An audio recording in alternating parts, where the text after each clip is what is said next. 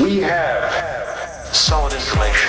The top of the hour means it's time for a Dirt Alert. An up-to-the-minute look at what's going on in the world of entertainment on My Talk 107.1. Tell us some behind-the-scenes stuff.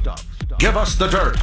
Naomi Judd hopped on Instagram to give fans an update on how she is doing since her mom, Naomi, passed away. She wrote, in part, the pain of losing mom to suicide is so great that I often feel that I'm not ever going to be able to fully accept and surrender to the truth that she left the way she did. This cannot be how the Judd story ends. Winona went on to make a commitment to both herself and her firstborn grandchild, born 2 days before Naomi passed. She vowed to break the cycle of addiction and dysfunction and will attend weekly meetings to continue the ongoing work. The Food and Drug Administration has issued a recall of strawberries after the fruit was linked to more than 24 cases of hepatitis A.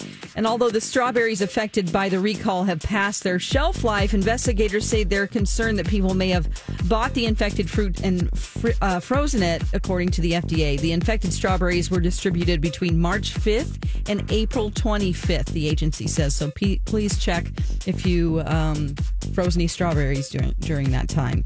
Liam Neeson is returning to the Star Wars universe. The actor will once again play the Jedi Qui-Gon Jinn, or at least his voice, in the new animated Disney Plus series Tales of the Jedi. And Neeson will play the older Jedi Master version of Qui-Gon, while a younger version of the character will be played by his son. That's the latest dirt. More stories like this at mytalk1071.com or by downloading our app. You learned so much cool stuff. Dirt Alert updates at the top of every hour. Plus, get extended Dirt Alerts at 8:20, 12:20, and 5:20.